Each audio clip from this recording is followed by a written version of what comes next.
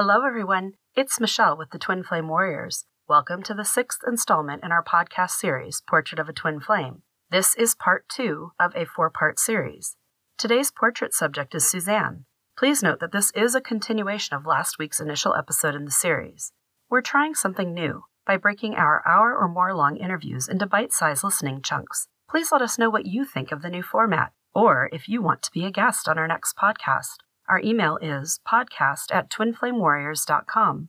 Before we begin, we want you to know that we offer coaching, mentoring, past life regression, card reading, and other services that could benefit you on your journey. Check out our menu of services today at twinflamewarriors.as.me. That's twinflamewarriors.as.me. Now, without further ado, I give you Portrait of a Twin Flame, Suzanne, Part 2. This triggered the start of my awakening. For the first time in my life, I could feel my soul. So that was the start of it. Well, how did you recognize that? What did you feel? Tell us about that.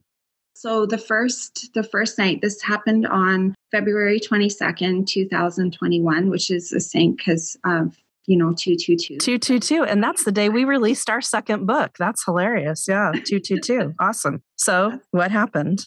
So the first night I could just feel this light bulb and I could feel my soul for the first time ever. I was in a lot of pain when that happened because all I could think about all day was our conversation. And I had actually messaged him later on in the day and I was mad at him. And I was like, of course, I just like you as a friend. I've been married for 16 or 15 years or whatever at the time. And like, I was really upset and defensive with him. And then he just replied me too, and he changed the subject. So that even made me more upset with myself and with everything that was going on. And I didn't understand what was going on. And I was just really hurt. And so I could feel this light bulb go off in my soul and I could feel it for the first time. And then the very next night, I was still in a lot of pain. Like, I don't think I got out of bed all day. I just stayed in bed. The next night, I felt my whole insides. It just felt like it spilled out onto my bed. I could see and feel. I actually could see like his soul merging with my soul. It became really painful and it felt like there was this darkness. I don't know if it felt like a dark hand or just this dark pressure, but it was dark and it was just pressing against my soul. And it was really painful and really scary. I just started to confess my love for my twin. I just started to say, I love you. Please don't hurt me, because it felt like it was his soul that was merging with my soul. But then this darkness overcame our souls. And so I was just saying, I love you. Please don't do this to me. Don't hurt me. I love you more than anything. And so that was the first time I had ever admitted that I did love him. At this point, had you looked up anything, or was this all just you were still going on this relationship with no outside understanding? Actually, so in December, when I started obsessing, I started to look up on the internet. I was trying to figure out our connection and what he was to me. And I couldn't find anything because all I was reading about was soulmates. Nothing seemed to really make sense. But then one day, I was probably still in December, I came across an article about twin flames. So I read the article.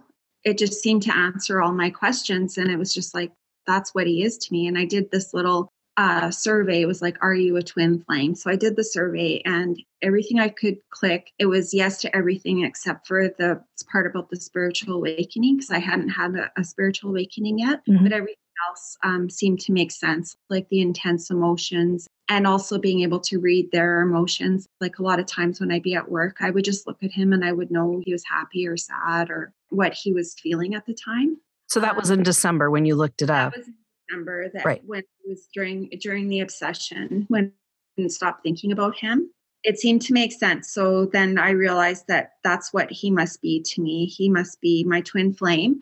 However, even saying that now, like, I didn't really understand what a twin flame was, even after reading that article, because there's so much information out there about twin flames. And you learn the label and you think, oh, I know what this is. And then you go deeper into it and you're like, oh my God, I had no idea that it was this deep and this pervasive. It just is the utter essence of what we are, right? It is our soul.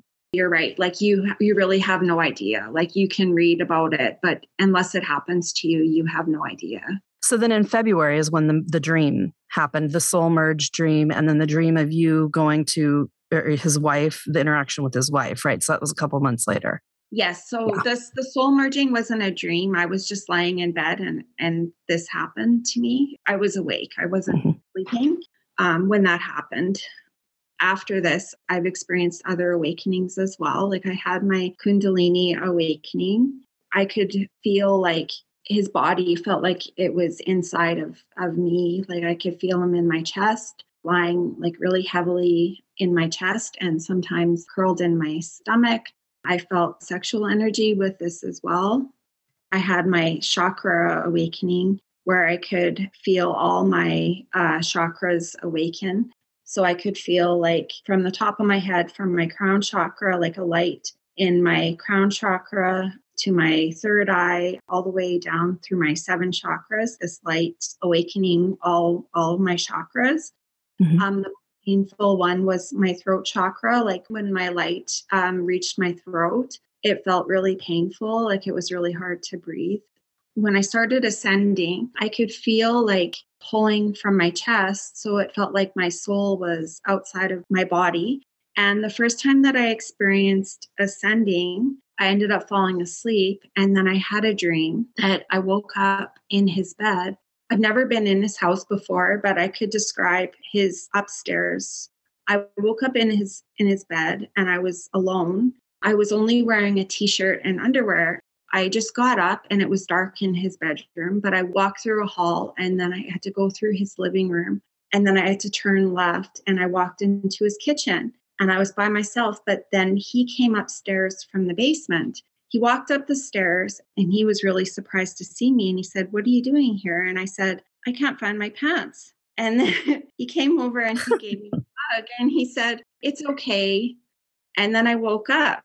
This dream also came true in a way because when we were talking, like at this point, we weren't talking anymore through Messenger. But when we were talking, he kept telling me to listen to, like, he's like, "Oh, I like country. You should listen to this country radio station." Well, I don't normally listen to country. I'm more listen to pop. But I was like, okay. But this one day after the dream, I was like, "Oh, I'm just going to switch it to this country radio station he keeps telling me to listen to." So this song came on, I'd never heard before, and it's called Forever After All by Luke Combs. In the lyrics, it said, "Just a t-shirt in the kitchen with no makeup and a million other things that I could look at my whole life. A love like that makes a man have second thoughts. Maybe some things last forever after all." And so I heard the lyrics and I thought that was my dream. It was, absolutely. Yep. Yeah. For the most part, all the dreams that I've had have come true that have to do with him in some way or form. That was pretty amazing. Can you give us a little bit of context for your marriage? You're married, he's married. You've been married for 15, 17 years at this point. What was going on in your relationship? Did that dovetail into any of this? Even before I realized that I was a twin and all this was going on, I started to realize that I didn't necessarily like the way I was being treated in my marriage. There's a lot of controlling aspect in my marriage, just with finances, because we share our money. You know, I always felt like it was one-sided, like it was always up to my husband what we were going to do with our money, or I felt like we were missing a connection. Before, I felt like I was living on autopilot. I run a daycare, so I would just get up in the morning and do my work. And then I would go do my fundraising job and I would run the girls back and forth to dance and just living my life in autopilot. Meeting this other man made me realize all the things that were missing from my life and weren't really working in my marriage. It really wasn't a huge eye-opener to me. I remember that moment when I was like, this is a life that I chose on autopilot, trying to do what everybody else said you're supposed to do to be happy. This was my experience. And it was like, I thought as I was doing each of those steps, okay, this is another step toward making me happy. This is another step toward making me happy. But then pretty soon it became that wake up, shampoo, rinse, repeat. And I was miserable and I didn't even realize it. And yet I was still saying to myself, I have everything that everybody says you should have. This is the happy life that everybody has. I'd bricked myself into this thing, thinking I was doing the right thing, but it turned out my soul was being starved inside of there for all those years. But it had to happen, right? I had to do all that in order to be able to have this realization. I mean, you, the same thing. We thought we were doing the right thing, right? We thought we were doing what we wanted to, but we really weren't. We didn't know ourselves well enough to choose what we really wanted. No, you're right, Michelle. Like you just think that, oh, what everyone else has, that's what I need to work towards, the house, the neighborhood, make sure your kids go to the right school, make sure they're in all these activities and, just work. But it's just like a scapegoat. You're not happy and just try to get away from it and learning to love yourself. And right. What is my purpose here on this earth? What am I supposed to be doing with my time? Talk to us about when you did sit down with your twin flame and really have a face-to-face and connect with him. He had asked me if I had ever watched The Masked Dancer, and this was when we were still talking to each other. And I said, no, I hadn't, but I would because my girls are both in dance. And he knew that. So that's why he asked me. So we started watching it, and it just gave me an excuse. I would message him once a week and say, oh, so-and-so is still contestant, is still on the show. And when it got down to about the last 5 contestants, he asked me who did I think would win. And I said, well, either Cotton Candy or the Tulip would win. And he said, if the Tulip wins, or I will buy you a coffee. And if Cotton Candy wins, or you will buy me a coffee. And he said, okay. And I said, okay. Cotton Candy ended up winning. So we met for coffee. It was March 14th, 2021. So I manifested how I would see him. I kept thinking about it in my mind, like, how are we going to meet or how am I going to see him? Because I hadn't seen him since the end of November. It was exactly what I thought would happen. He was just standing outside, leaning against his car. And I walked over to him and he gave me a really big hug. And we just hugged each other. Was that your first hug? Yes, our first hug. That's the first time we actually ever really touched each other. It was beautiful. Then we just went in and had coffee, and we didn't talk about much. We just talked about, our families and stuff. And it wasn't really that long. It was just like about 45 minutes. Then when we left, he said, it was really nice to see you. He said it about 3 or 4 times as we were walking out. He's like kept saying, it was really nice to see you. It was really nice to see you. And he put his arm around me. And then when we said goodbye, he just had his arm around me and I just leaned my head into his shoulder. And I told him it was really nice to see him too. And then we just left.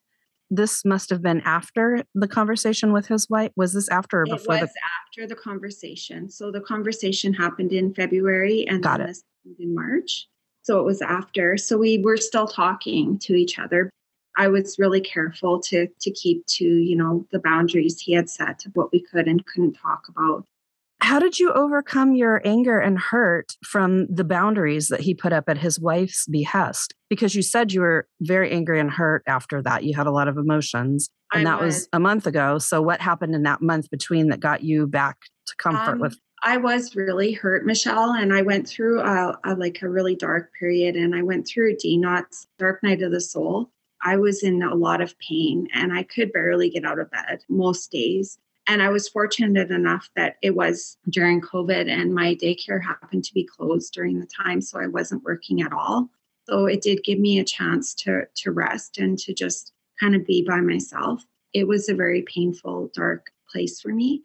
I guess then in a way I was chasing him because I couldn't stop. Like I thought, I'm not messaging him anymore, but I couldn't stop messaging him. And I think I was really just looking to him. I thought he could heal my pain. I thought I was putting all this stuff onto him. Like I thought, if only I could talk to him, he can make it better. He can make my pain go away. So I kept messaging him. Even after that confrontation with his wife, I just couldn't stop. That was the twin flame mirror keeping you two in contact, even through the dark night of the soul, because what you mistakenly thought was that he could heal you, but really it was you who needed to heal you. It was a really hard time for me. Like I said, I just kept messaging him anyway. We had switched roles because when my work was open, he was chasing me. And then now that work was closed, I was chasing him. So then after our coffee, he said that he wanted to have coffee again sometime, which was great. But then everything, even where we went for coffee, like COVID got worse. And so all the restaurants, everything shut down. So now nothing was open at all. I messaged him one day and I just said, oh, hey, how are you doing? Just like normally what I would do. But he didn't message me back. I decided at that point I had to stop. I had to stop messaging him because I just kept putting myself out there, and it really hurt when he didn't message me back. And I thought, you know what? If he wants to talk to me, he can message me, which he didn't end up messaging me. And this ended up causing another 4-month separation between us.